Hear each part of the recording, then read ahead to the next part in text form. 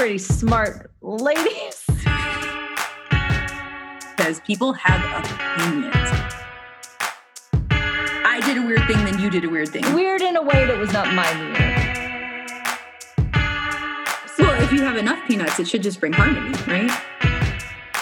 Everybody, get down. Get down on the ground. Get on your knees, because we need to be small.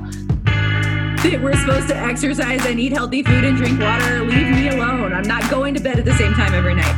Everyone, Michelle used her mom voice on me. I mean, and I don't want to compare my kid to dogs. We might be squirrel murderers, but we still like ice cream. When will my friend die? When will my friend die? This one's a challenge. Both of my eyes are twitching. Hello. Hello, everyone. Welcome back. We are back, and it is agreement. We are back, ready to agree after we got to see each other in person. Twice. But one was for a whole week. Yes. That was amazing, Michelle. Thank you for that trip. Yeah, both my kids just talk about it like it ran. They're like, do you remember when we were in the cabin with Catherine and Grant? And I'm like, yeah. What about it? Do you remember? I'm like, yeah. Okay. That reminds me of what did your son say? It's like, have you seen eyes? Some phrase like, but have you seen an eye? Like, have you really seen it though? Really? Like, I don't think you're understanding what I mean when it means to see an eye. Oh, I loved his questions. And Ayla, oh my goodness. But it was great. It was like, there was a swimming hole. There was kayaks.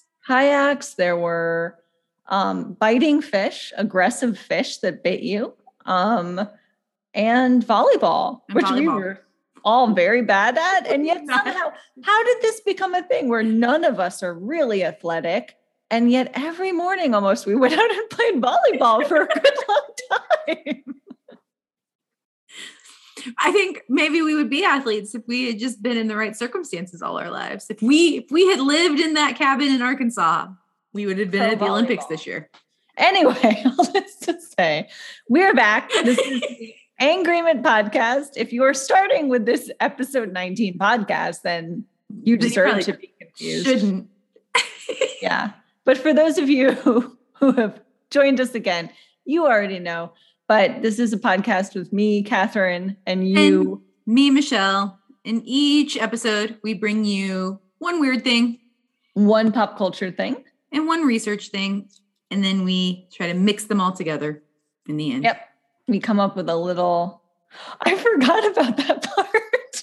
Oh, okay, cool. I mean, but I can't prepare for it. No, you can't. Because we don't know what the other person's going to say. So it's always. Just to prove we don't talk about this beforehand, I literally forgot a key part of our podcast just then.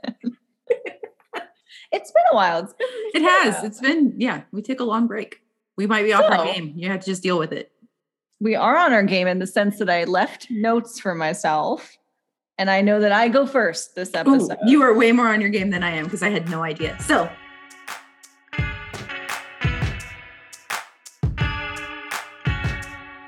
Take it away. My weird thing, I think we both agree the weird thing can be the hardest thing.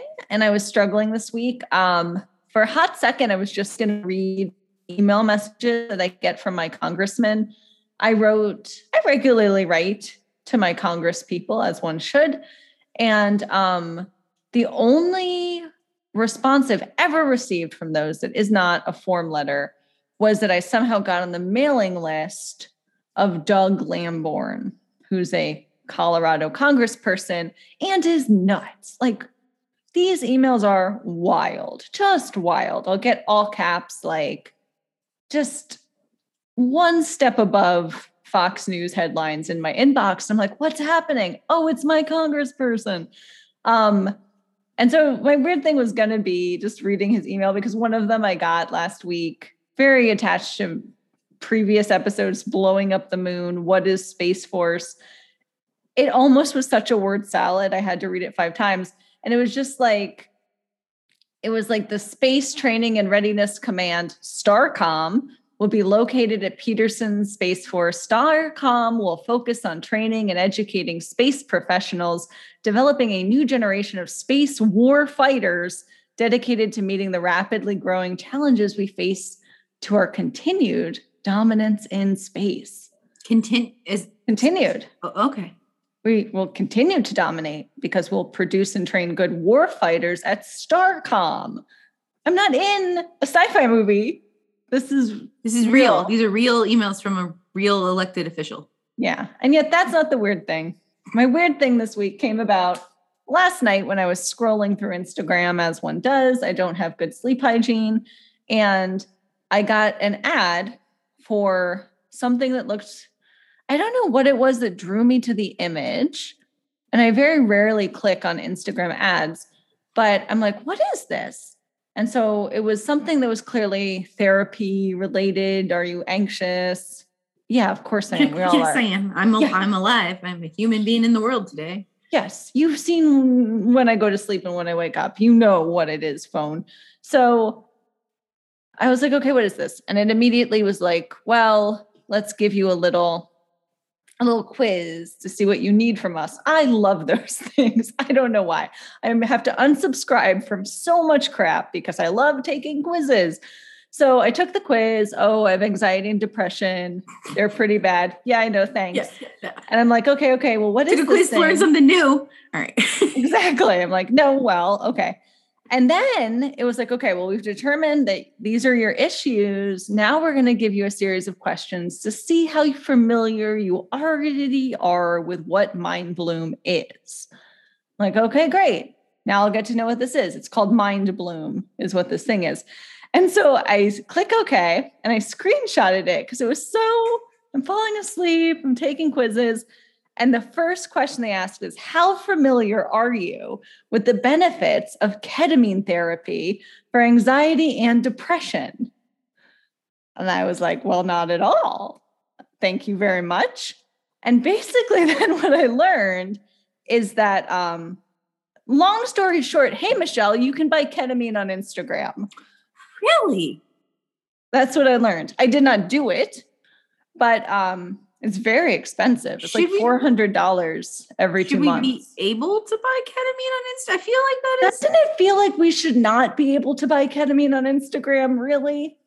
Yeah, no, that feels like a line somewhere that someone should be upholding. I mean, not me, but someone. Yeah. So from what I can tell, and I did a little research, that there are studies that say, ketamine can be good for these things. Yeah, I've heard of those, but like from a doctor, not from a doctor. And it's much in line with like psychedelics, psilocybin, things like that, LSD. But yeah, from a doctor. And even then, like, where is it decriminalized? But legit, I could send them $300 and they would just send me a bunch of ketamine and a journal from what I could get, like a little journal to write about what I'm feeling. That makes it legitimate. Ketamine, that's the therapy, that's the medicine. And so I went to Reddit to see, like, is this real? And from what I can tell, it's kind of janky to where people weren't happy with. They have guides. They don't call them therapists, they're guides. Who are supposed to, when you take the ketamine, you're supposed to then go on Zoom with these people and they'll help you through the ketamine process. And a lot of people were like, oh, they didn't know what was going on. They weren't good with my dosage. They sent all of them and I thought it was only one dose and I took it all, but it was for 3 months kind of thing. But nowhere were people like, I'm not getting ketamine off Instagram. So that's my weird thing, is that you can, from what I can tell, as like a pretty upper middle class privileged white woman, you can buy ketamine on Instagram. That is indeed a weird thing. I will defend myself slightly with algorithmic things by saying, we know our phones are always listening to us. I did binge watch White Lotus. Have you seen? I have not seen it. I've seen that it is very interesting and that the creator accepts that you dislike the ending. That's what I've seen. I loved it. I loved the ending. I don't know if this is like going to be a problem or where this is going to fall in the history of pop culture. This isn't my pop culture thing, I really, really loved White Lotus. I really loved it. How is it? How many episodes is it? I think it's 6. And is it like, this is done, or are we waiting for a season 2? There is going to be a season 2, but it's completely separate. It's Okay. like the White Lotus is this hotel property, and season 2 is going to be a different White Lotus property. All these characters are going to be gone. So this is self-contained. Okay. Don't. Then I'll watch it. I am on a hiatus from committing to ongoing media. I watched it in 2 days, but ketamine does play a fairly large So maybe role your in phone it. picked up on And they were constantly saying ketamine, ketamine, ketamine. And Instagram was like, all right, then well, fine. You got to buy it from someone. Here you go. We know you're anxious. We know you're depressed. Now we know you're open to ketamine. So that's my weird thing. Well, my weird thing starts with reading an Atlantic article by Bethany Brookshire about having a cat in her ceiling. Have you seen this article? No. Okay. So this is a very short little article about this woman, Bethany Brookshire. There was a stray cat, and she decided to bring it into her house because it aligned with her ethical belief that cats should be indoors because of the damage they do to like wildlife and everything, right? So this is a feral cat. It was one of the like ear-tipped ones, or like the yes. So that and I mean, she even mentions in the article like that obviously means that somebody had this cat in their possession to have that done, and they did not then like put it in a shelter or adopt it out. So probably this is not a very friendly cat, right? And like there's all this research that says that cats need to be socialized between the ages of like 5 to 7 weeks, and that if you miss that window, that they will they might acclimate to a person but not to people in general. Like that you just kind of, there's just a narrow window for when cats are willing to accept humans as a collective, which I mean, same, honestly. And so she puts this cat into her house in like, you're supposed to lock the cat in a bathroom with just a litter box to let it acclimate to a small space. It found its way into her ceiling and wouldn't come out, and would just like glare at her from her vents. And this went on for months. So she would like leave food out for it, and it would come out at night, and she would try to like close up the spot where it was getting up real quick, and it would find it. Like it was a very, it's an outdoor cat who has survived. They're very crafty. And so it would keep finding its way back into the ceiling. And so she was like asking people like, what do I do? And she was like, and just to kind of show you how different the world is, the answers ranged from, well, you obviously have to kill the cat, to, well, you obviously have to build scaffolding all around your house so that your cat can just live its best life up in the ceiling, right? Oh, that feels about right. Yeah. But the spoiler for this very short article, I don't feel guilty spoiling it for you. At the end of it, she was going to give the cat away, like to go live on like a farm or whatever. She's like, I can't, but before she did that, she wanted to take it to get all of its veterinarian care. So that like they got the cat, they trapped it, she took it to the vet.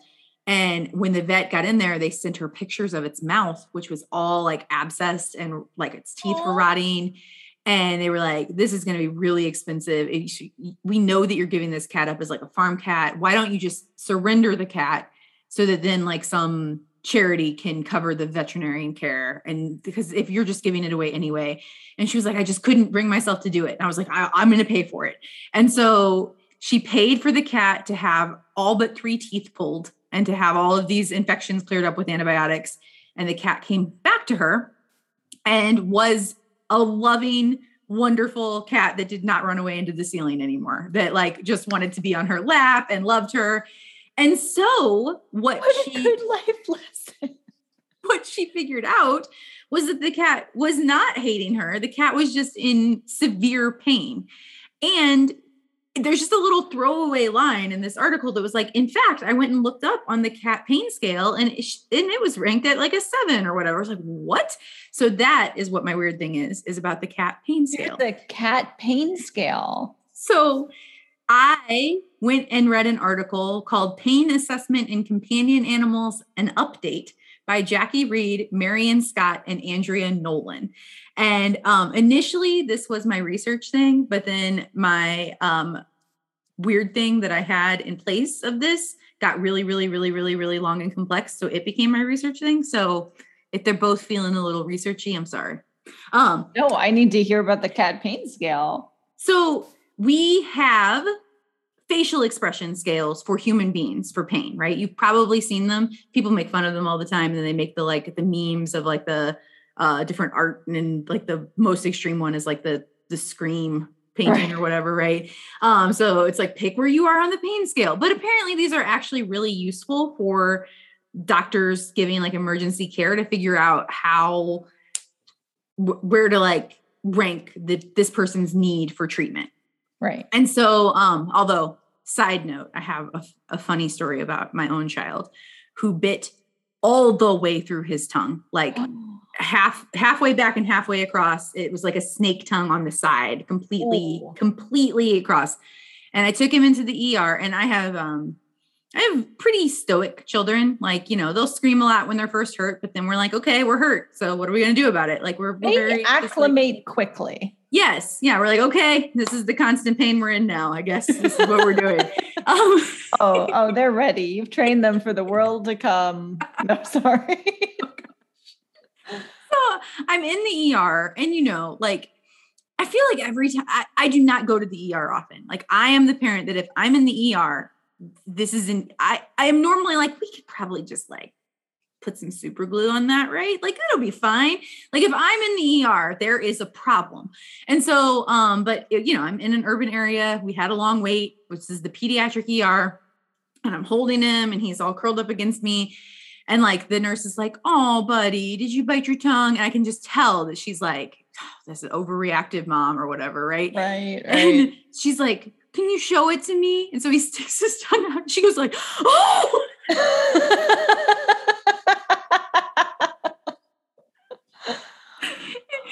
he ended up needing like emergency. They had to put him under, which made me, I hated it. But he had emergency plastic surgery to like put his tongue back together. So I was obviously had made the right choice to be there. But she was like, I'll be right back. And she went in and got another nurse. And because she's filling out the chart, and then I could see she was filling out this part, this like, what's the pain level? And she's like, so, and I see her pointing to like the face that is the like the lowest level. She's like, but look, hey buddy, can you stick out your tongue again? And he does. And the other nurse is like, oh God. So maybe not and then later he's laying in the bed waiting for the plastic surgeon to be there. And he's just laying there like grumpily, kind of watching TV, kind of just glaring at us all. And the nurse is like, oh buddy, does your tongue hurt? And he goes, yeah. Like, my God, like, are you a professional? Like, why do you think we're all here, ma'am? Yeah. Anyway, man.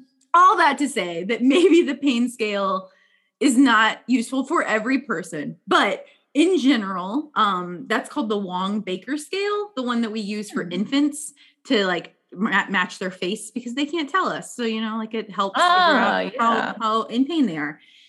So that's called a grimace scale because of the way that your facial expression looks. And we have developed grimace scales for rats, mice, rabbits, horses, and cats. But not dogs? I think dogs have a different. Oh, okay. Not a grimace scale because they always look smiley. Yeah, probably.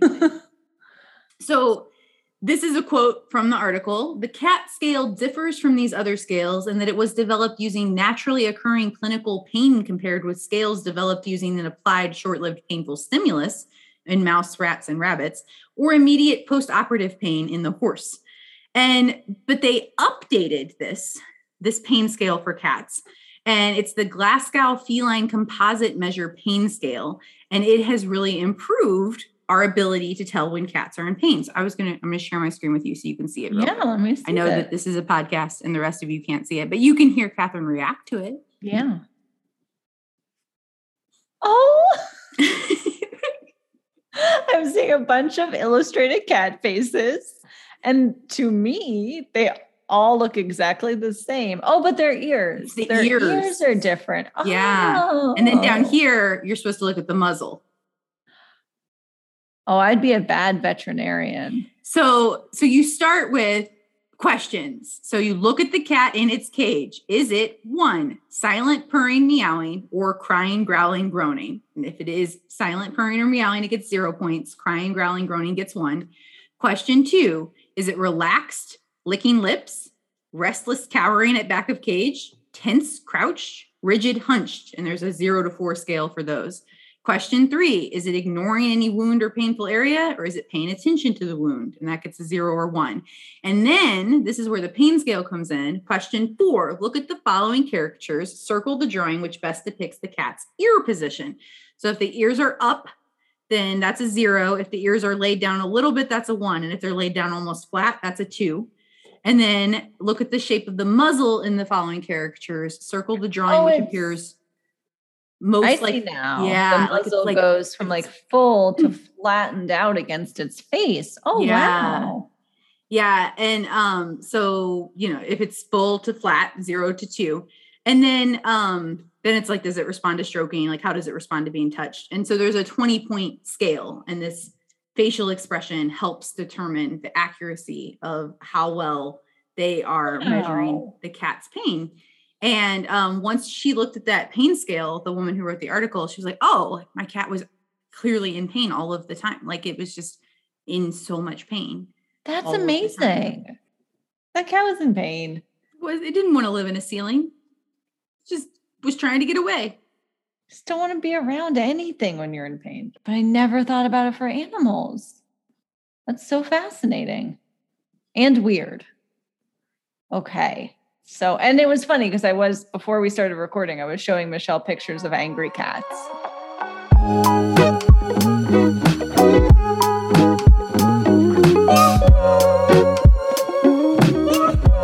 Okay, so pop culture, which is what are your feelings on Lady Gaga? Do you have strong feelings? I'm very neutral. I'm very Lady Gaga neutral. I have had to write about her a lot for my ghostwriting gigs. And it's interesting to me, like, just how calculated her persona is. I feel like that's fascinating. I was not a fan of her American Horror Story debut, but otherwise, very Lady Gaga neutral. I, like you, am pretty neutral on Lady Gaga. I don't take her or leave her. Take her or leave her. I think she's very talented. And like you said, I'm very interested in how she crafts her persona. And now she's an actress. I am excited about the Gucci movie, I will say, because I really like Adam Driver. And I think she's going to be good in it.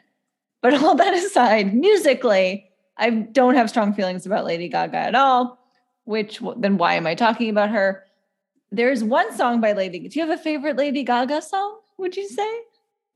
Poker Face is catchy. It's very catchy. I am totally neutral on Lady Gaga, except for one song, which is her song Judas. I don't think I know that song. Oh, I love it. I love that song. When it came out, I don't know why. I just got obsessed with it. The music video is very good. I don't always like her music videos, but they're always thought-provoking. Yes. So I liked the song when I heard it. Then I watched the music video and I just got obsessed with that for reasons. I don't even know when that was or where I was. I was probably alone somewhere going through grad school. So I was watching a lot of YouTube videos, but I watched it again and again and again. I love that song. I really love Judas. I'm not neutral on that. I'm obsessed with this song. It's her best song, in my opinion, and her best music video, in my opinion, and it is great. So this is kind of old at this point. There was just it's the 10th anniversary of her album, Born This Way. And so in celebration of that, they released a bunch of covers from a bunch of famous musicians. Like I think Orville Peck is on it, all these people. And the first song, and this was like a month ago, but we weren't doing our podcast, and I wrote it down in my notes because I was so excited. The first song, like kind of the single for this album of covers they released, was Judas. And basically all the artists they asked to perform on it, they kind of gave them their choice of what song they would do. And Judas, which is my favorite song by her, was performed by one of my favorite musical artists, Big Frida.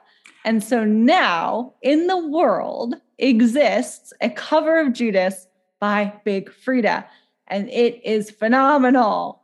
Don't you feel like when things that are that perfectly attuned to your interests, like, doesn't make you like, man, this has to be a like simulation, because why would you make something that's so perfectly made for me? If like, what about all the other people in the world? Did they all get things that are perfectly made for them? I know. What are those things? Well, this is my thing. I manifested it or glitched it out. This is my glitch in the Matrix that I will share with you all pop culturally now. I'm not going to play it or anything, but yeah, I love it. You should go listen to it. It's Judas by Big Frida on this 10th anniversary album. And if you don't know Big Frida, well, that's a whole other thing you should go and discover. Big Frida is the queen of bounce. That was almost my research thing, because I was just like covering my bases. Like, how long has Big Frida been around? Because I didn't know. I do know that when Treme, the show, came out, I was very excited that they had a cameo on Treme. So they've been around longer than that. But basically, pop culturally, I just want to really, really recommend everyone go listen to my little piece of perfection, which is Big Frida singing Judas. I have not listened to any of the other album. I don't care. I just don't care. Obviously, I just love that so much. They weren't for you. This was for you. As a bonus, Big Frida does have one of the best Christmas albums ever. Really? I really love Christmas albums. I do like a month of Christmas countdown with all my favorite Christmas albums, and that's one of the best. So also recommending that. Well, my pop culture thing, I literally only have 2 words on my notes, which is just the title of this, but I feel like between the two of us that we can spin that, unless you haven't seen it yet, in which case I'm just going to be working all on my own. Okay. Have you watched The Chair? Yes. Okay. I assumed that you had. So, of course I have. Right? Like, speaking of things that are just made for a small sliver of people, right? Like, right. I was watching it and it was very anxiety inducing. I had a hard time watching it. And like, I was talking to my partner about it, and I was like, I don't know if I'm going to keep watching this. It's making me really anxious. And he was like, well, can you explain it to me? I'm like, no. No one outside of academia, anybody outside of academia would just be like, what is happening? So it's just so part of what's interesting to me is that this could only be made in our current media landscape, where you have these niche audiences on streaming platforms that make it worthwhile, because everyone that I know in academia has watched it, but only those people to make it go on Netflix. I mean, I feel like I was thinking about that because it's so niche. It's so niche. And I've never had like the language of academia really repeated back to me in pop culture in that way, to where I don't know if you noticed it. And it kind of keeps me up at night, when I'm buying ketamine off the internet. This is what keeps me up at night. Basically, there's a scene, it doesn't give anything away, but one of the arching plot points, right, is this lectureship. And she needs like the dean to approve this lectureship. And at one point, and there's all these politics about like who's funding the lectureship, right? And if you give it to this person, what does that say about the future of the department? And what if it's a celebrity, so that the students are more interested? So yeah.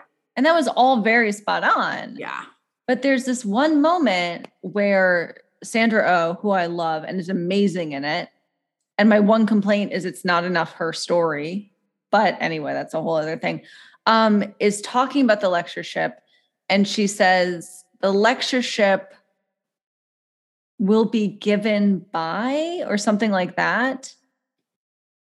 And it's not will be given to.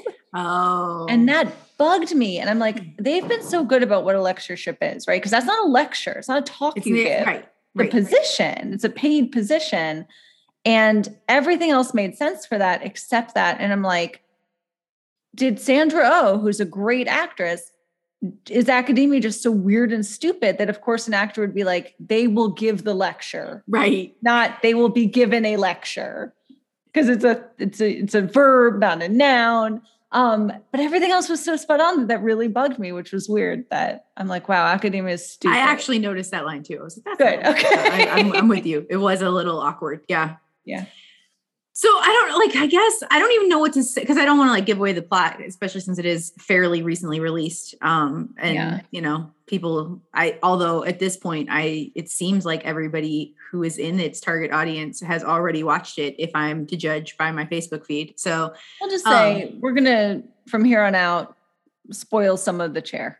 Okay. Come back. Okay. Yes. If you don't want the chair spoiled, pause now, come back in, 15 minutes. Yeah. I will say this show does not live and die. It's not Shyamalan in nature that spoilers would hurt it. But no. So, I guess I'm trying to think because obviously the parts that were the hardest for me to watch were all of the things that were like, oh, we got to get rid of some professors or, that because for those of you who don't know, I was a, tenure track. Well, I had already gotten tenure at my at a community college when it went through a reduction in force, which is the term they use to say we don't have enough money to pay people anymore. And they laid off about a third of the full-time faculty. But they had plenty. The argument was that we had lost a bunch of students, but that's not true. In my meeting, which I was in a union and I had a union rep there with me in the meeting telling me that I was being laid off as they're going through all of these very formal things, which this show does a lot of. They were like, well, there'll be plenty of adjunct positions for you, which for the fact that I did not flip over that table is one of the shining moments of my professionalism. I feel like I should get to put it on a resume, as its own line. I was told there will be plenty of adjunct positions left while I was being fired from my tenure job, and I did not flip a table. I feel like that should be all anybody needs to know about me. That should be your cover letter for everything going forward. Yeah. Just cover letter. She can handle whatever. Yeah. We don't need to know anything else. Because tell me, Michelle, in that meeting, was there a window? And out the window, could you see the new expensive fucking building they were building with that money? It was on the other side because the old building was built in the 1950s when they thought that if you didn't let students see outside that they would be more attentive. So there were all these slits. But yes, the shiny building that was being used with the funds they couldn't afford to pay teachers with was being erected. And so there you go. It was that had to have been pretty anxiety inducing, if not re-traumatizing, to watch parts of this show then. Yeah. Parts of the show, I literally had to pause and walk away. And there were several times where I'm I don't know if I'm going to finish this because it's just making me feel. There was a moment, and I wish I could remember what it was, where I slammed my computer screen shut. And I wasn't watching it alone. I was watching it with my husband. You're well, we're done. And I just closed it. I was just no. Personal attack. Get out of here. I will say right now, I'm a little, I don't know if I'm frustrated. I just sent off, it's in peer review right now, an edited collection on absurdism. And it is very much, at least the parts of it I wrote are about, the absurd, we have to look at the absurd in a new way because it's very helpful when there's no reason to go on, when we're faced with existentialist, nihilist dread. The absurd is a way out. This hope you can still have. And I just want to mention that a little salty that this is some Ivy League school and the way they show that the genius professor is finally trying is he basically gives that as a lecture and writes absurdity on the board. My co-editor of that edited collection texted me a screenshot of him writing absurdity on the blackboard immediately. And I was cool, maybe this will help with peer review. They'll think it's relevant. Yeah. You've tapped into the cultural zeitgeist, right? This is the moment at least for in the subculture niche of academia. Well, who else is going to read an edited collection on absurdism? That's who you need. That's very true. That's very true. So what were your overall thoughts? I think it was doing some interesting and smart. I think I liked the nuance. I liked that they had this very stark, intergenerational divide, which exists for real. Boy, howdy. Both suffered. We've all of this stuff where now you have to plan everything. You have called me and told me stories in which you were expected to be a party planner because people forgot what your job at your school was. Yeah. Yeah. Like, oh, well, did you get the caterers for that? I'm like, I am an assistant professor who teaches students. That is what you hired me to do. Not my job. I do not hire the caterers. But yes, so I really appreciated that, like, it tapped into that, like the intergenerational disputes, but then didn't make them so clean and neat, like that it also messed those up in places. Yeah. I do feel like in some ways that there was just too much to pack. Like, I don't think it should have been longer. I think they were right that, like, this, I think it's 6 episodes. I think they were right about the length, but I do think that in some ways they just kind of tried to neatly be like, I guess, neatly mess it up, if that makes sense. Oh yeah, right? Yeah. Like it's like, oh, like, well, we'll give you BT waves. Yeah. No makeup messiness. Yeah. It had that vibe. Because my big complaint, I enjoyed it. And I really liked the kind of background professor stereotypes. Because I think you said they're very spot on in many ways. My husband, when we were watching it, pulled up, we did a deep dive, like, who wrote this? This is actually very accurate. And it's Amanda Peet, who's an actress. It's her first time doing a show, but she did it with someone who got a PhD or is getting a PhD. I don't know. From Harvard in literature. And so he pulled up the faculty page of Harvard literature and he's like, oh, these are all one-to-ones of who these people are. just like, that's Elaine Scarry, obviously. So it was fun. My complaint is I loved those moments. I love those characters. I really did. Although, of course, I guess it's a commentary on how it's hard to be a woman in academia and get tenure and have your life and have kids and have a husband. So maybe that was a statement in and of itself that he was the best she thought she could do. I just don't need to see you spilling all your opioids at, like, a kid's party. Yeah, he was. And then he's still the good guy after that somehow. Yeah. And, like, I know that he was grieving, but he was being a very shitty teacher. And that bothered me. Like, I know. I don't know. As somebody who was literally, like, I mean, I don't know what this says about me, but I was grading papers, like, while I was in a hospital waiting room from a parent who was passing away. Like, because I don't know. Like, I just feel like I don't know. He just didn't seem to take his responsibility to his students very seriously at all. At all. And that was like, again, they gave him a really happy ending, but I was like, he's doing the bare minimum and not even that at the end, where they're like, now he's changed and he's working. And I'm like, but is he? But I guess that is like, well, and I guess like a commentary about academia if you're who has to work harder. Yeah. It was interesting to see something so correct in many ways. Yeah. Yeah. And uncomfortably so, right? You're like, ugh.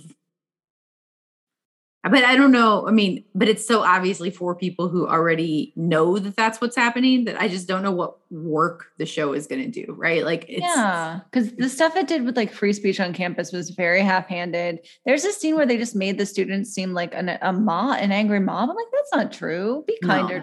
And then they give the speech of, like, they're right. You know, like, the world is burning and we're trying to protect our endowments or whatever. But, like, that's just one line. Like, it doesn't, they don't, I don't know. That whole, like, that was probably the central plot in the sense that it's what tied everything together, but it felt threadbare. Like, it felt like, they were so afraid of coming down on one side or the other that they just weren't doing much of anything. Yeah. I also really like Vampire Weekend. Vampire Weekend? It's a band. Do you know the band Vampire Weekend? I don't. Oh, okay. I don't know if you thought, this is why I also felt personally attacked by this. And we can talk about who is the audience, because it's us. And it's not just us because we're academics. All of the music, not all of it, but I would say a good 75% of it was music I listened to during grad school. It is from my grad school era. That means age-wise that it was totally aimed at our exact age demographic. Yes. Because Vampire Weekend is a band that I listened to all the time in grad school. And the opening music for this show is Vampire Weekend.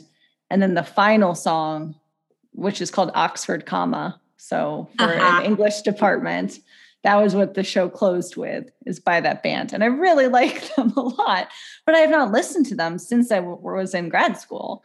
So they were tapping into some very specific nostalgia too. Yeah, they were making me feel back to that.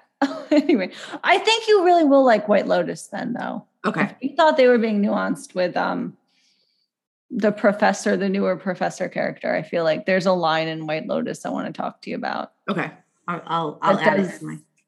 Totally different things, but some of the same kind of zeitgeist. All right. Well, that's it. That's my pop culture thing. I was just like, I assume she's probably I could go on and on, but yeah, just do this. So 2 words, the chair. Okay.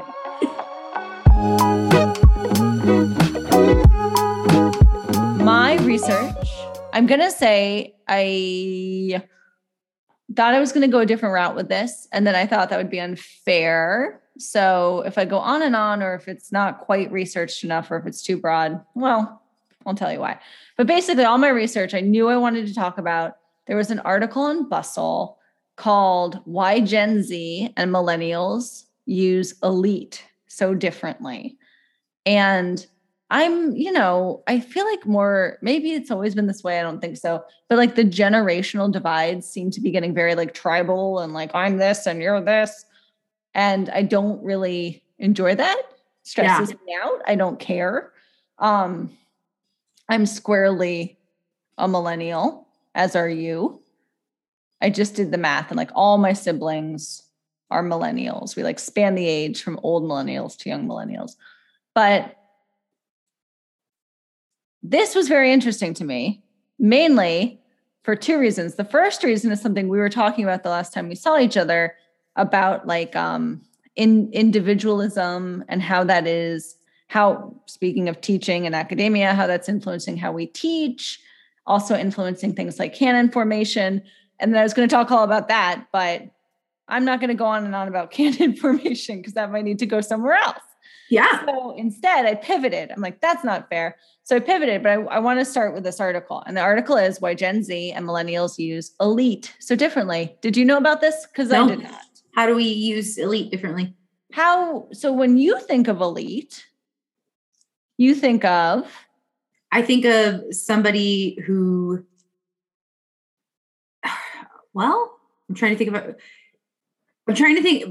The reason I'm pausing is I'm trying to decide if elitism and elite have different meanings in my head. So I'm trying to tease out that nuance right now. Okay. Because the word elite can have positive connotations, right? Like this is yeah. Like either way, we're thinking positive. So if we're thinking like us as millennials would think about it like good and bad, right? It keeps things out.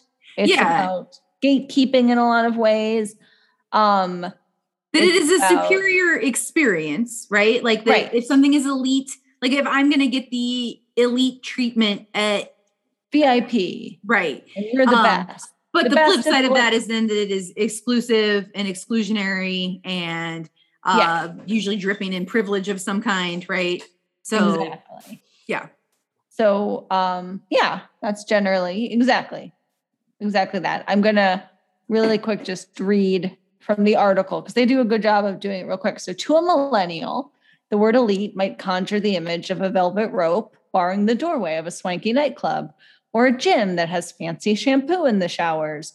Elite is excellence, Charlie 34 tells Bustle. It's the 1% of 1%, the best there is, factually, not hyperbolically. Yeah. Okay. However you want to take that. I agree with that. When I think elite, that is what I think. Elite athletes, elite scholars, things like that. But on TikTok, which is where all culture is formed now, I'm that in superhero movies, and I'm here for it. Oh, TikTok, not superhero movies so much. I just heard Emerald Fennell, who did Promising Young Woman. I make this joke all the time that everything's going to be filtered through superhero movies, but she signed on to do like a Marvel movie. She's writing it. What Marvel is doing lately is no longer superhero movies. Like Marvel is like straight into like just philosophy 101. So, that's fair enough. I'm excited to see what she does. I'll probably go watch that one. So, but on TikTok, elite, or this is how Gen Z is using it, is used in context as diverse as flavorful, funny.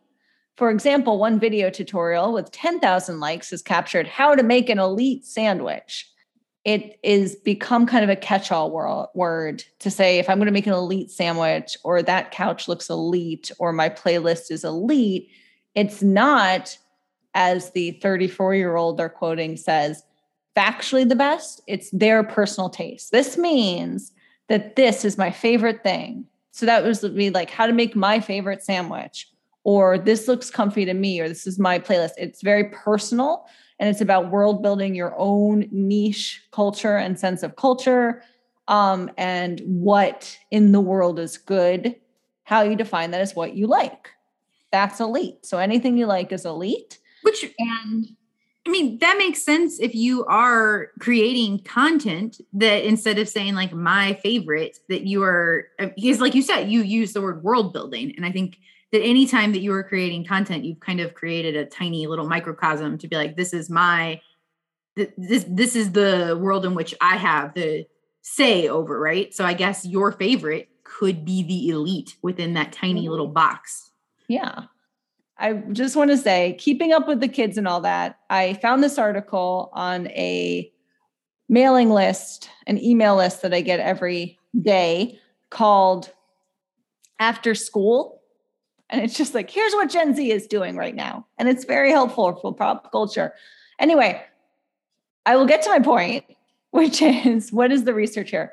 Something really interesting in this article, they had a experimental sociolinguist from the University of Michigan, Kelly Elizabeth Wright, and she said, what we see happening with immaculate, it's another word people are using in this way, and elite is a process known as semantic intensity.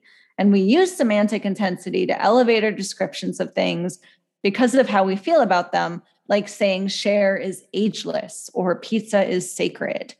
That's what she said. And she says, if you're seeing elite everywhere, it's likely because Gen Z is simply excited to have a word that they collectively feel is fulfilling to use. And the younger generations perhaps reaching a semantic ceiling here with these intensified words because they seek to mark the things that get them, to add their critical gaze to the conversation, she adds. So while their use of these words might not snag your attention, or you might think they're kind of awkward, it's more intentional than it sounds, right? So it's a semantic ceiling thing where we go, this is the greatest of all time. I don't know what a millennial semantic ceiling would be. I'm sure we have them. Well, you just mentioned the like greatest of all time. I mean, is calling things the GOAT? Is that millennial? That feels millennial to me. Yeah, I feel like GOAT, and that would be a semantic ceiling. Although because we are millennials, I suppose we mean it pretty literally. Like, yeah, Simone Biles is GOAT, things like that. It doesn't get tossed around too much. But that made me very interested in other TikToks I have been seeing and other articles about how language changes, because language changes. There are a lot of good TikToks going around where someone tells a story about a gym or something. And then there's like the moral of the story is that you understand they, them pronouns because they just say they the whole time. So that's an interesting way I'm finding on TikTok where people are discussing linguistic changes. And so that's where I want my research to kind of end up here. It opened the door. I've been seeing so many, not even with words, but with emojis and punctuation and how that's changing very quickly. So like, for example, Michelle, if you were going to be laughing in a text and you wanted to convey that, we should no longer do a crying till I laugh. I saw that marks us as we are marked. We are marked and out of touch. You send a skull because you're dead. But then I saw a really funny article in The Guardian, which I'll link to, which was basically called Don't Put a Happy Face in Your Texts. And it's kind of a conversation. It's like, here's a smiley face emoji, meaning colossally insulting in every conceivable way. What? But it's just a friendly smile. No, it isn't. The smiley face emoji is a weapon of sheer blunt force trauma. Nothing says I hate you more than a smiley face emoji. Like, I'll link to it, but the conversation goes on with like, no, I'm happy. You're a monster. Oh, but This is what I mean. Well, you must be a boomer. I'm not a boomer. I have a side part. I wear skinny jeans. And they're like, we don't care. Get out of here, old person. So smiley faces are out. And then I saw a very cool TikTok about the ampersand. Everyone should be on TikTok. It's so educational. Do you know about ampersands? What about ampersands? I have strong feelings about ampersands. This is not about their usage. Okay. It's about their meaning. History. Oh, their history. Okay. Their history. I saw this TikTok and did not believe it and actually researched it. And this is true, that the ampersand, basically the ampersand, which is the and symbol, in case anyone doesn't know or is forgetting, it was the 27th letter of the alphabet at one time. There was another letter of the alphabet and it was the ampersand, and it came after Z. Okay. And was it called ampersand when it was? No, I'm getting ahead. Not. It was called and. And so you would say, I think, let me see if I'm getting this right. It came after Z. And so in like the alphabet song, which is not the same alphabet song we sing now, but it is an alphabet song, you would say Z and. Z. So X, Y, Z, and then. And so they would start, instead of saying and, because that's awkward, they would say Z per se and. And that morphed to per se and, which morphed into ampersand, just because people were hearing it. It had nothing to do with how it was written because it was and. They would say per se, which means, after and. So Z and, Z per se and ampersand. And the symbol itself is a ligature of E and T, which then if you think about it, makes sense for words like et cetera, which I thought was very cool. Now you have strong feelings about the ampersand. I feel like we need to pause and figure this out. I get a lot of requests from ghostwriting clients that will have like, oh, use this phrase, and it'll be a phrase with an ampersand in it. And I'm like, no, I'm going to write out the word and. Like, I don't know. I don't aesthetically like them in like headings. I'm okay with them in like product names. Like, I don't know, but they bother me when it's like supposed to be like stylistically, like when it's a logo or a name. Yeah. I like the way it looks, but I'm with you. I never use them, and it would bother me to have it in like a formal heading or something. It bothers me to type it as part of a sentence in particular. Like that feels like nails on a chalkboard. Yeah, yes, it's the same feeling. Like right. And but while we're paused from the main story, I remember reading, this was a while back, and I don't know if it's still, because I don't hear it that often anymore, but there was a point where and at the time I was like finishing grad school, and this was something that college age students were doing. So people who were like, a half generation, like that, like not that much younger than us, right? We're saying slash in a, like this slash You're this. Reading it. Ooh. And there was a discussion about how they had essentially created a new coordinating conjunction, which so coordinating conjunctions are the fanboys: for, and, nor, but, or, yet, so. And there's only 7 of them, and there has only been 7 of them for a very long time. And so there was this idea that they were kind of creating, because slash, it sort of meant and, but it sort of meant or, but it also meant something. It wasn't just and or.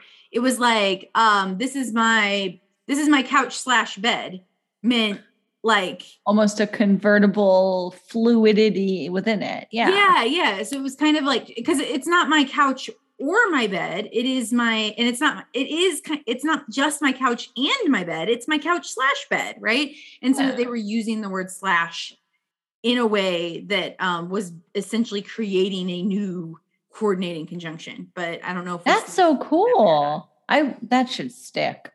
I have more to say about the slash, the virgule, which is what it's called.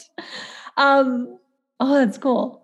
So then I saw another TikTok video, basically, which was how about this person a year ago was fine with exclamation points and would use exclamation points. But now they're like, I'm a monster if I do that. I'm wearing like khaki pants. I'm a 72-year-old father. Now the thing to do is you put a space. It's not that exclamation points are out. It's that apparently you should leave a space. So like, I'm so excited to see you, space, exclamation point. And that makes it okay. And you're not desperate. I don't understand that, but No, I'm old. I'm old. So but they ended that TikTok by screaming, how are there trends in punctuation? Someone explain it to me. I'm like, well, I bet there is a history to punctuation and trends in punctuation. That seems like there's trends in everything. So I found a very good, and I'll try to keep this quick. I don't know how much you know about the history of punctuation. I did not. And I will say that it has so much to do with orality and writing and teaching. It's all about teaching. I'm really interested in moves from when teaching you were supposed to learn to read aloud versus when you're supposed to read in your head, which is a very German thing. But basically, punctuation. Do you know when punctuation starts that we know of?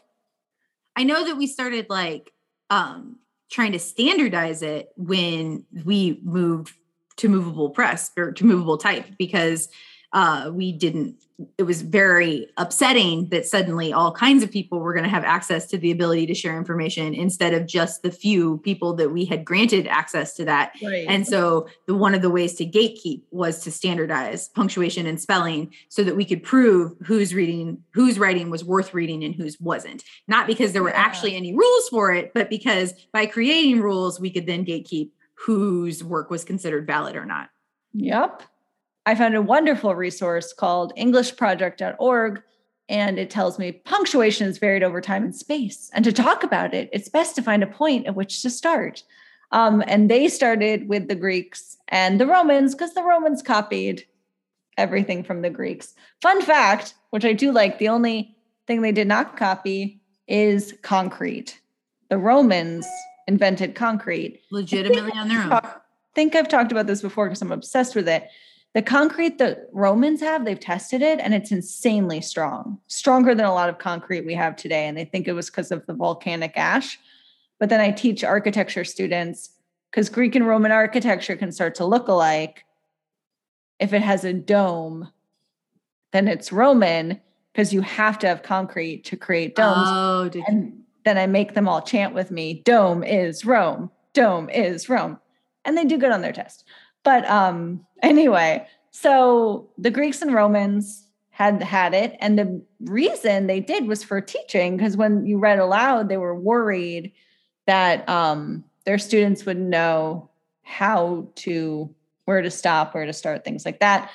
And that was kind of fine and good. And then it really took off punctuation as we know it in the Western world in the English language, or Latin to English, is someone named Saint Jerome. And so about 50 years before the English language reached what we now know as Britain, in the year 400, Jerome produced the first complete translation of the Bible into Latin. And so to ensure that it would be read correctly aloud, he encouraged those who copied his Bible to adopt a practice used by the education of Roman schoolboys. And so classical Roman script had no word breaks and no small letters. And so what you got was an uninterrupted stream of capitalized letters, which is hard to read aloud. And the schoolmasters in Greece and Rome would break the letters into sections and subsections, which was referred to in Latin. Please, I don't have good Latin pronunciation, was per colla et commata, into colons and columns, into colons and commas. So those were the first ones. Then the Christian monks found those breaks useful, copied them like the Romans copied them. And he was satisfied, Jerome, that the Bible could be read out in a standardized, intelligible way. And then that Latin that Bible was in remained the Latin of the church, and therefore most of the Western world, the next 1,000 and more years. Then Latin started evolving right into Italian and Spanish and French and all the Romance languages. And the monks that were copying the Bible were content with the punctuation as he had it. And in the British Isles, however, Jerome's Bible arrived in Ireland in the year 500. And as conversion to Christianity proceeded there, the Celtic monks couldn't master Latin. They had a lot of trouble with it. Celtic monks struggled with it.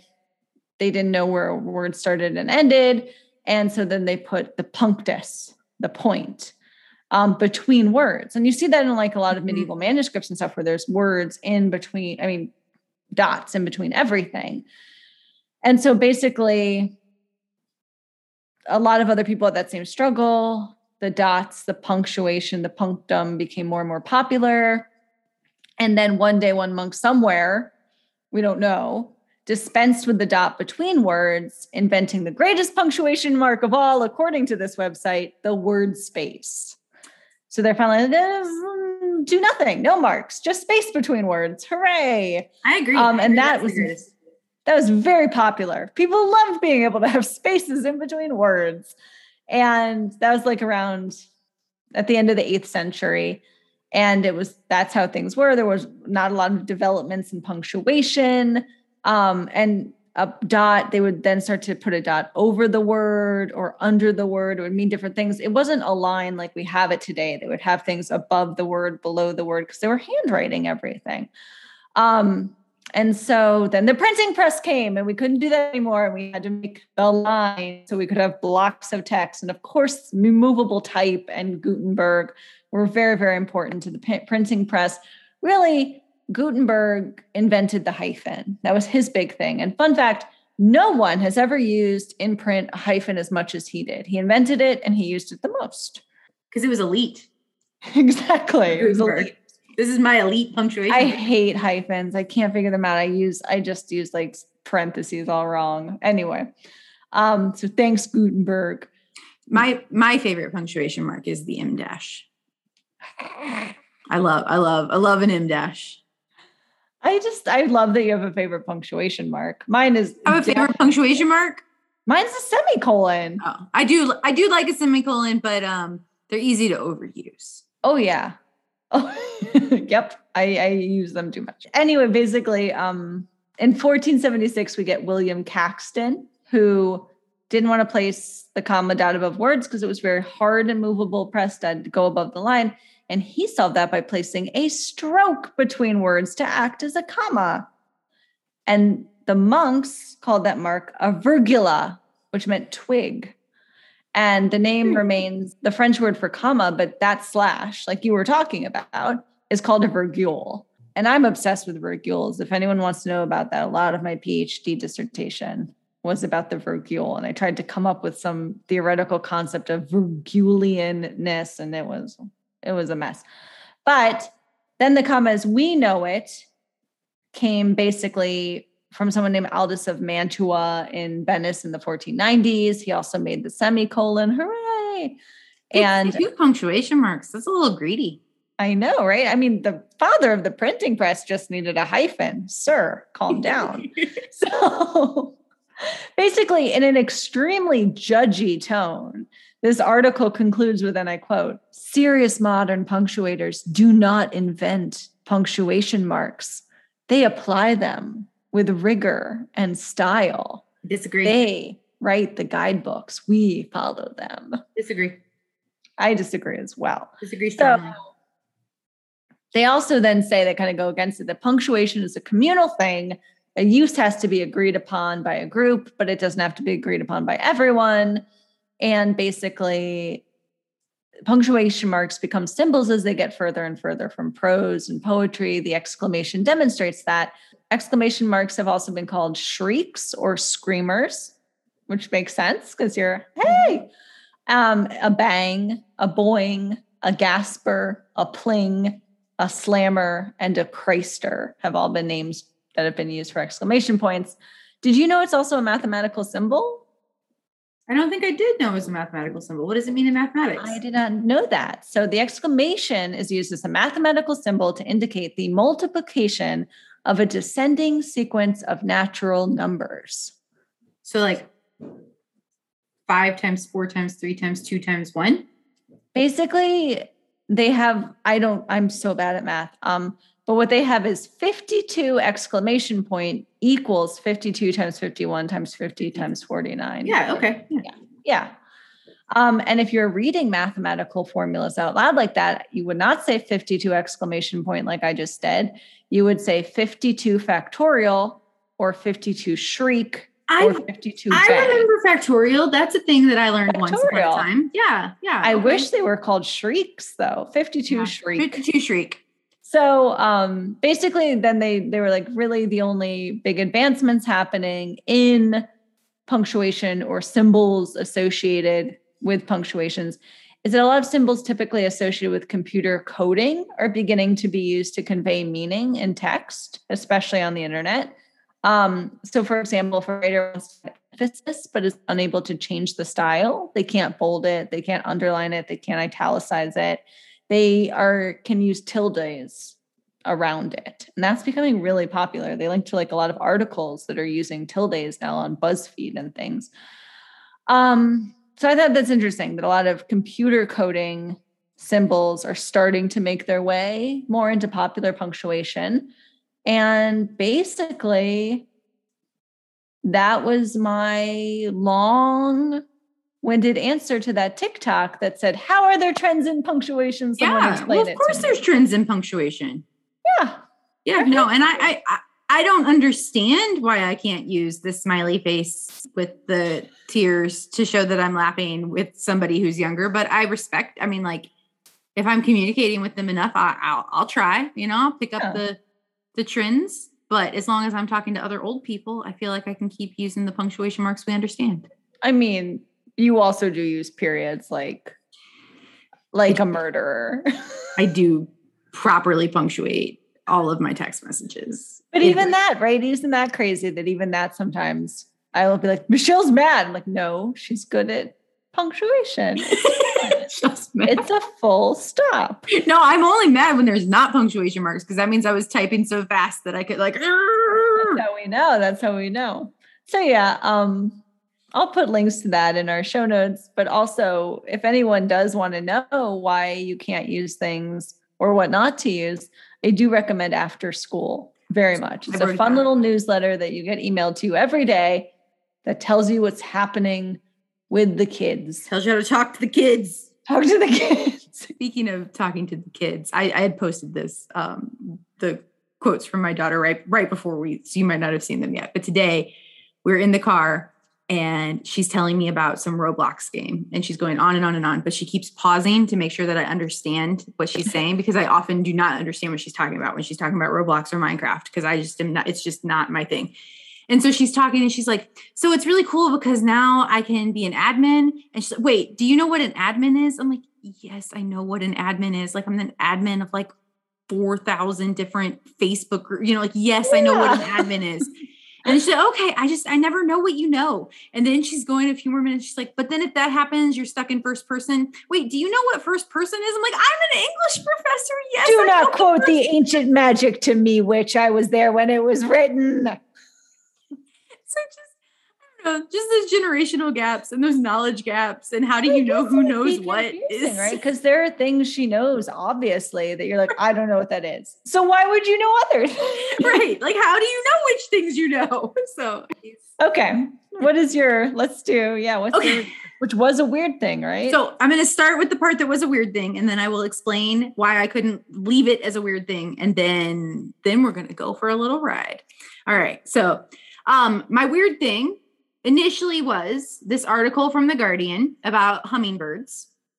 And they found that there is several female hummingbirds that as juveniles look like male hummingbirds. And then as they get older, so here's a quote. Every female and male start out looking like the adult males. Then as they age, about 20% of the females keep that plumage. And then 80% shift onto the drab plumage that we're used to seeing in female hummingbirds. So normally in a lot of bird species, the males are very colorful and the females are very drab. And we have all these theories about why that is. They have to do with like evolution. And I remember being taught when I was a kid that it's like, because females have to hide to protect their babies and the males don't have to. And like, I don't know that any of that. That's fun. That really will implant itself into your brain and affect how you carry yourself through the world, huh? Just hide to protect your babies. Just make yourself small. Take up as little room as possible. If you could fit in a teeny little bird's nest, great. And be very quiet. Not a peep. Get train your babies. So Oh man. It's generally believed that, that ornamental, flashy plumage in males has evolved as a function or competition for mates, right? That like the flashier you are, the more that you'll get to spread your bird seed and have baby birds, right? But in this case, most of the females were not retaining that colorful plumage when they were sexually mature. So the theory that they had anything to do with sexual attractiveness doesn't hold. So the theory that they think is that the juvenile birds are developing male characteristics to keep from being harassed by male hummingbirds. And then as they sexually mature, they get the more drab appearances so that they can then sexually reproduce with the male hummingbirds. But they have evolutionarily developed appearances of male hummingbirds to keep themselves from being harassed by other male hummingbirds. So that was just going to be my weird thing. And I was just going to end it there. But my brain was like, you listened to a podcast that was about birds and feathers. And I was like, what? And I could, there was just like this, like itching, scratching sound. I'm like, no, it was a podcast about birds and their feathers. And it's important here. And I was like, no, brain, no, we've already got our 3 things. Just leave it. And I couldn't. And Drop so it. Way too long, like going through all of my old podcasts to be like, was it This American Life? Was it this? And all I could remember was birds and feathers and that it was a podcast. That's it. That's all I had. And I'm sure that would be great on Google. Bird feather podcast. Go. God, you should have seen, but I found it. I'm very impressed and not surprised. It was from 2019. It was a Radio-Lab episode called The Beauty Puzzle. So this is something I listened to 2 years ago. I will send the link so you can have the entire thing. And I love it when podcasts give me transcripts. So I got to reread the whole transcript to make sure I remembered the things. Because once I saw it, it all started coming back to me. So this is a positively fascinating podcast that starts with the fact, Catherine, what percentage of birds do you think have penises? Oh, not like of all birds, like of the males of the species. What percentage of birds do you think have penises? I guess, I haven't thought much about it. And I am now learning that birds do have penises, which I just never thought about, but that makes sense. And so the question isn't how many birds have penises, it's how many male birds have What percentage penises. of bird species are there penises in that species? I feel trapped, and I feel like my answer, if there wasn't a lead up, would be 100%.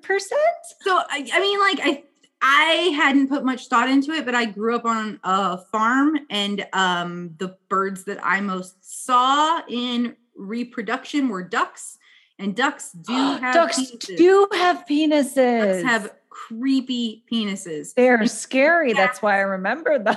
I also learned that duck penises can be longer than the duck. So no, it curls up. It comes out during mating. So there was a duck that was only 40 centimeters long, and it had a 43 centimeter long penis. So pretty interesting, I guess. I'll leave it at that. Anyway, so very interesting. So if you had asked me, I'd be like, well, ducks have penises, and ducks are birds, so birds have penises. But it is very rare for a bird to have a penis. Okay, I feel like my worldview is more in line now. I just don't. Only 3%. Maybe because I was so scarred by duck penises, I don't want to think about other bird penises. Well, you don't have to, because only 3% of bird species have penises. Here's what's fascinating: that it's not 0 or 100, right? Oh no, this is going to get. That it's just 3%. It's going to get so wild. You're not ready. You're not ready for what's about to happen. So I am not. You're not ready. I'm still reeling from 3 things back. And also being like, duck penis. Okay. So only 3% of birds have penises. So, but we know that evolutionarily they used to have penises because they evolved. They evolved from. They evolved. What? You're right. I wasn't ready. Okay. Keep going. So there's been a question of what happened to all the birds' penises. Why evolutionarily? Where are the penises? Where are they? So, we have discovered, I found a Smithsonian magazine article that I will also link to. We have discovered the genetic answer to what happened to the penises. Ooh. There is all birds still have the genetic capability to produce a penis, but there is cell death that occurs because of a chemical signal during embryonic growth that causes cell death to kill off the cells that would create a penis. And scientists have been able to artificially block that chemical signal to trigger that cell death, to block the chemical that does trigger the cell death in order to produce chickens with fully formed penises. And they have also reversed the process. I'm so tickled that there's a lab somewhere where we're like, we will make these chickens have penises. They've also reversed the process to block the signal in ducks and produce ducks that do not have penises. That's amazing. So it's just genetically, it's something that you can tick on or off in that way. And for 97% of bird species, evolution has told them evolutionarily, it is not good to have a penis. So is what I'm hearing. That is what 97% of bird species have determined at some point, right? Except and ducks. What about ducks? Not ducks, though. Have you ever watched ducks mate? No. It's incredibly violent. Like they like rip the feathers off the back of the female duck. She's often trying to throw them off. Like it is terrible to watch, which I'm only telling you because so they came up with some theories, right? They were like, why would this happen? Why would they evolutionarily not have penises? So they were like, maybe it's to prevent STDs, that, a penis causes more STDs to come than just what they have instead is basically just like a hole that has to be placed together. So that like, during reproduction to deliver the sperm, right? And so that maybe without a penis to go in and out of that hole, you would have fewer STD transmissions. But then they didn't find any link for that. So that they were like, that's probably not it. And then they were like, well, maybe they're too heavy and they got rid of them because they need to fly. But ducks fly all the time and they have very long penises. So that doesn't seem to be it either. So it's just like some aerodynamic Phelpsian like thing. Like we need to go fast. No penis. Not it. So, the prevailing theory, according to the people in this Radiolab podcast called The Beauty Puzzle, is that it was about female choice against males being able to control reproduction, because a penis, especially the type of penis that ducks have, which makes us think that would be the type of penis that a lot of birds would have had this genetic code been turned on, is particularly good at violent sex, at like unwanted come up and inseminate this female against her will. And we have seen this in other species. So male bedbugs in particular have very violent sexual habits. So they stab the female bedbug directly in the abdomen to inseminate her. And sometimes they mess up and stab other males and it actually kills them. And so like the female bedbug is left with like an open wound whenever there's reproduction, and it's really dangerous for her. Like it can cause infection.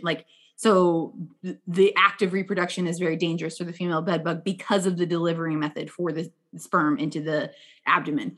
And that it's called traumatic insemination, and it's not just in bedbugs.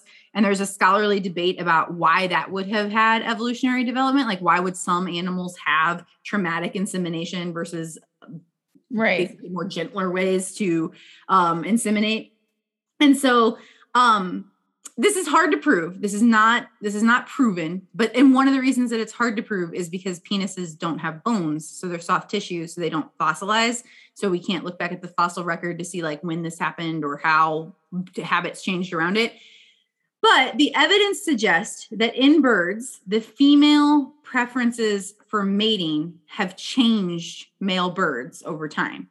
And it's not just in their not having penises, it's also in the way that they look.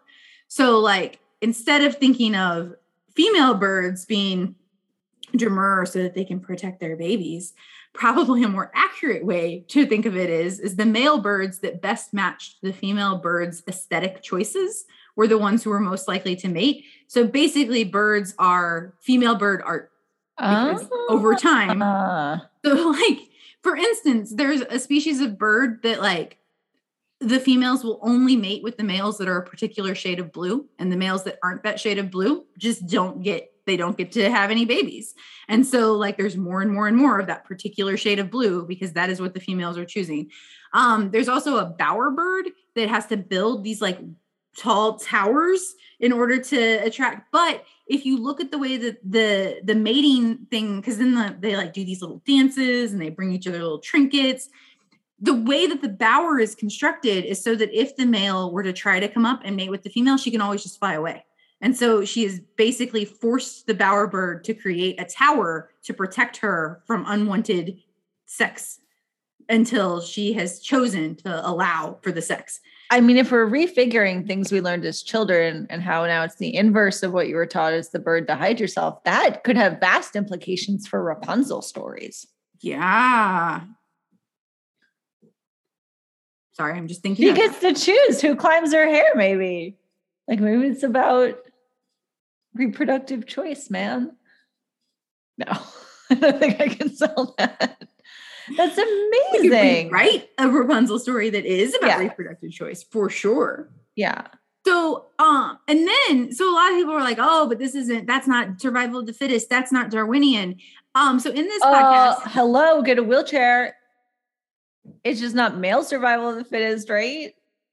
And Darwin did say this. It's just kind of been erased from history. So they went back and they found a quote from Darwin that said that like stripes and dots, he was describing like different physical features on animals, have, quote, all been indirectly gained through the influence of love, jealousy, through the appreciation of the beautiful, and through the appreciation of a choice. So that like basically the way that, including humans, probably the way that we look is representative of reproductive choices that have been made along the way. And that isn't always about fit. That is also about just like aesthetics and beauty. And it's not elite. It's elite. And for the vast majority of birds, that probably included losing their penises because the female birds were like, no, thank you. No, thank you to this violent, unwanted sex. I am only going to take gentle sex on my own terms. I love that. I love that. Thank you for that journey. My mind is explode. It's amazing. And I love it. And oh man, I'm putting that in my back pocket to tell everyone. I love fun animal facts, and that's the most fun I've ever heard. That beats hyena clitorises for me, which I won't go into. Just go look it up. They're very interesting. Kind of the inverse of bird penises, I will say, hyena clitorises. Hyena clitorises are the inverses of bird penises. Yeah. If we're doing SAT prep, this is to this is to this.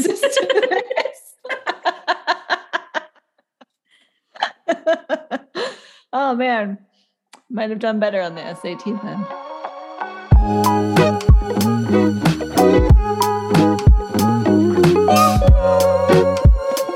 Now we know what time it is since I've remembered.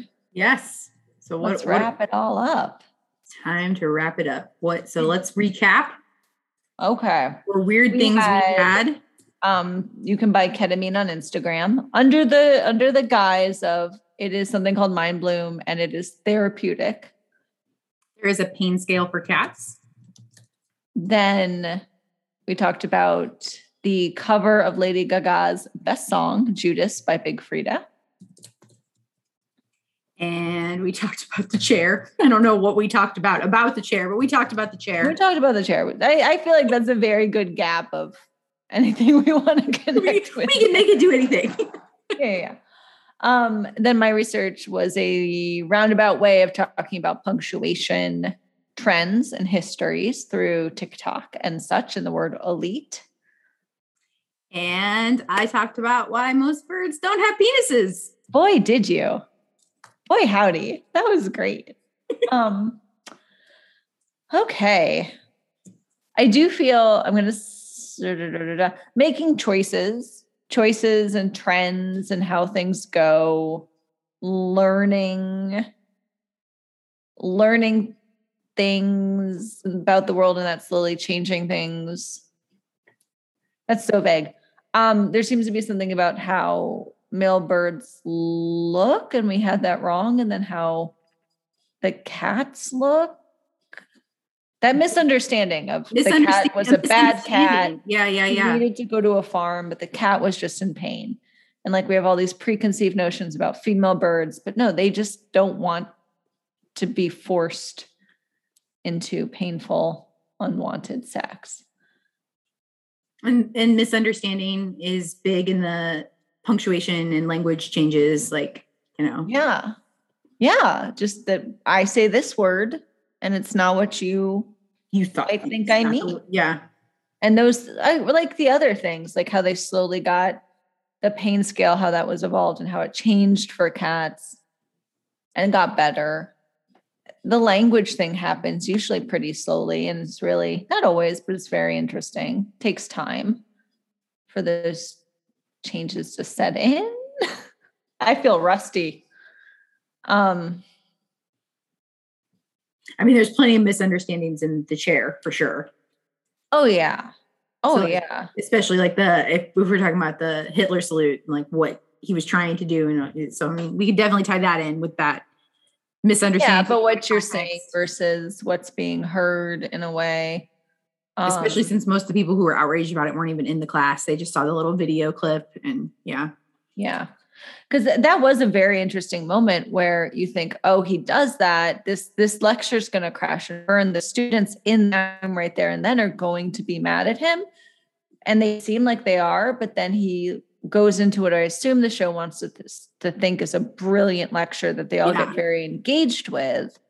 And so that, where you think it's going to be he's attacked then, but actually everyone in that classroom was so engaged and they knew what he meant. Yeah.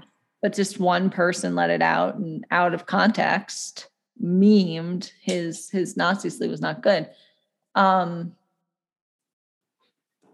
So there seems to be, preconceived notions, saying things that aren't heard in the same way, that miss communication in between. That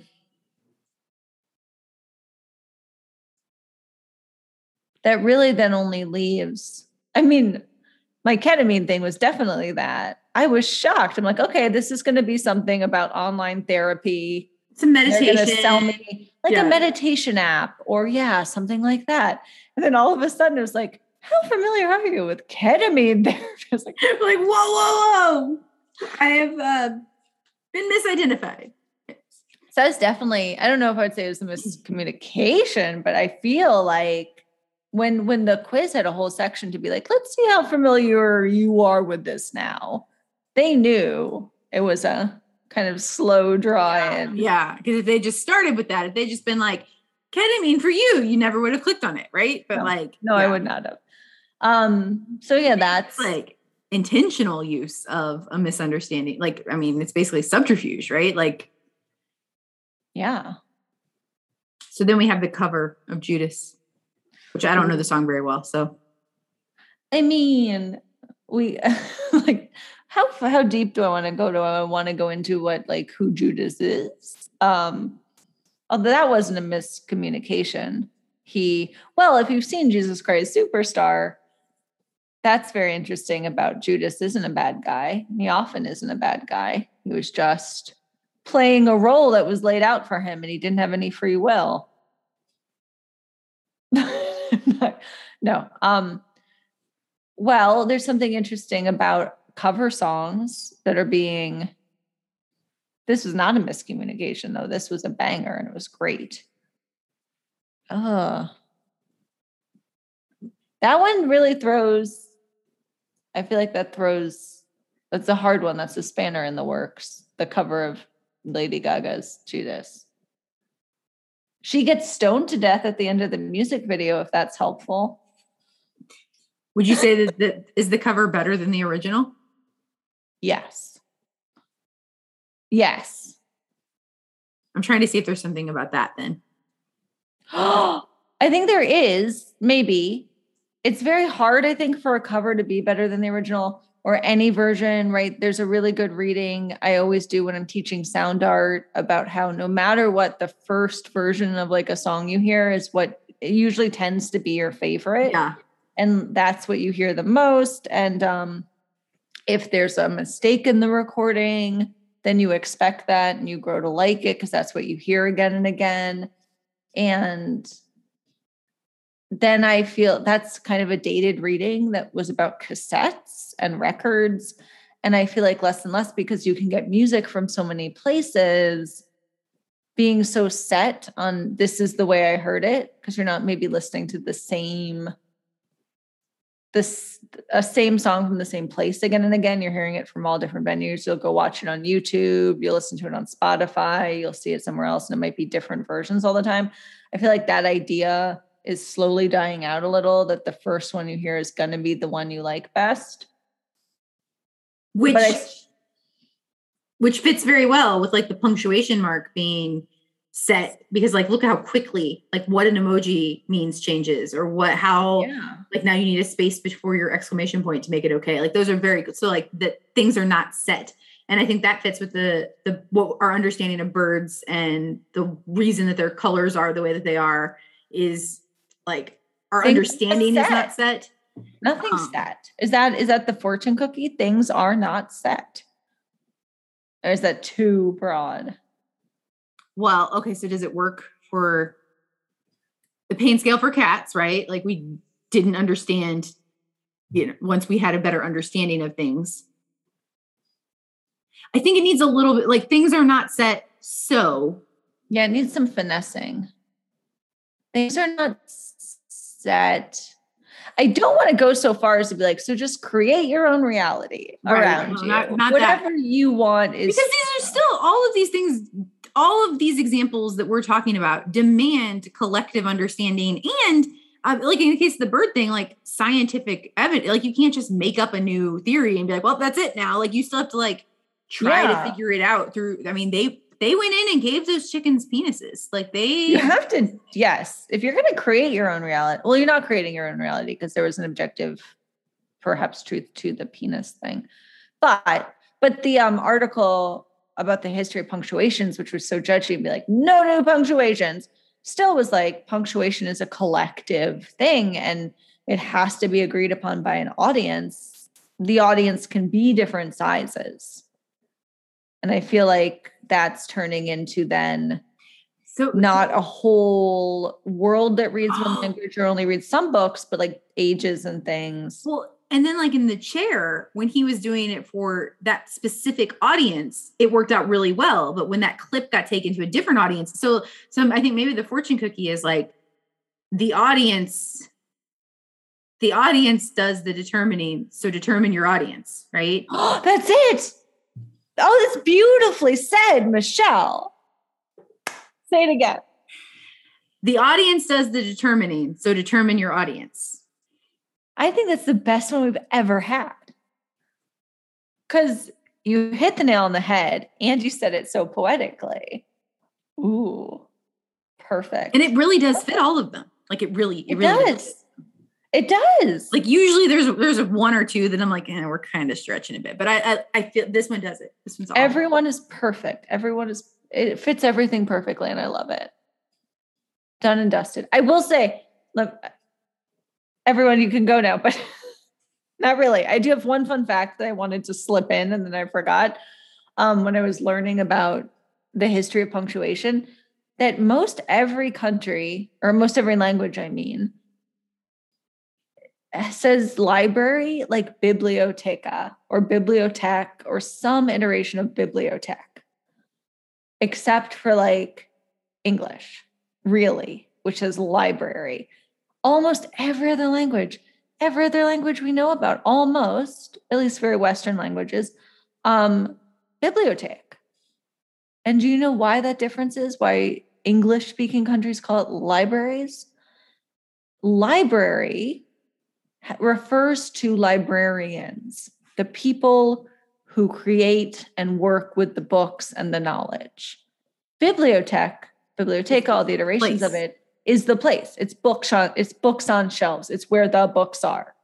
but a library is where the keepers and creators of the knowledge are. I'm rambling now, but I just thought that was interesting. That the difference is it a place where books are, or is it a place where librarians are? The people. Words are cool. And words are so cool. I could just talk about words all night long. People are cool. And you're cool. Thank you, Michelle. I missed this a lot. Yeah, I'm really glad we're back. This is a lot of fun. Next episode is 20. And don't forget, please send us some grab bags. Grab bags. Have we gotten any grab bags? I didn't check in the last week, but no. Send us your grab bags, everybody, because we're back. And it's definitely not going to be episode 20, but maybe some episode will be an all grab bag episode. Angrymentpodcast@gmail.com. Yep. You can write it. You can record it. You can Zoom us, whatever you want to do. We'll make it happen.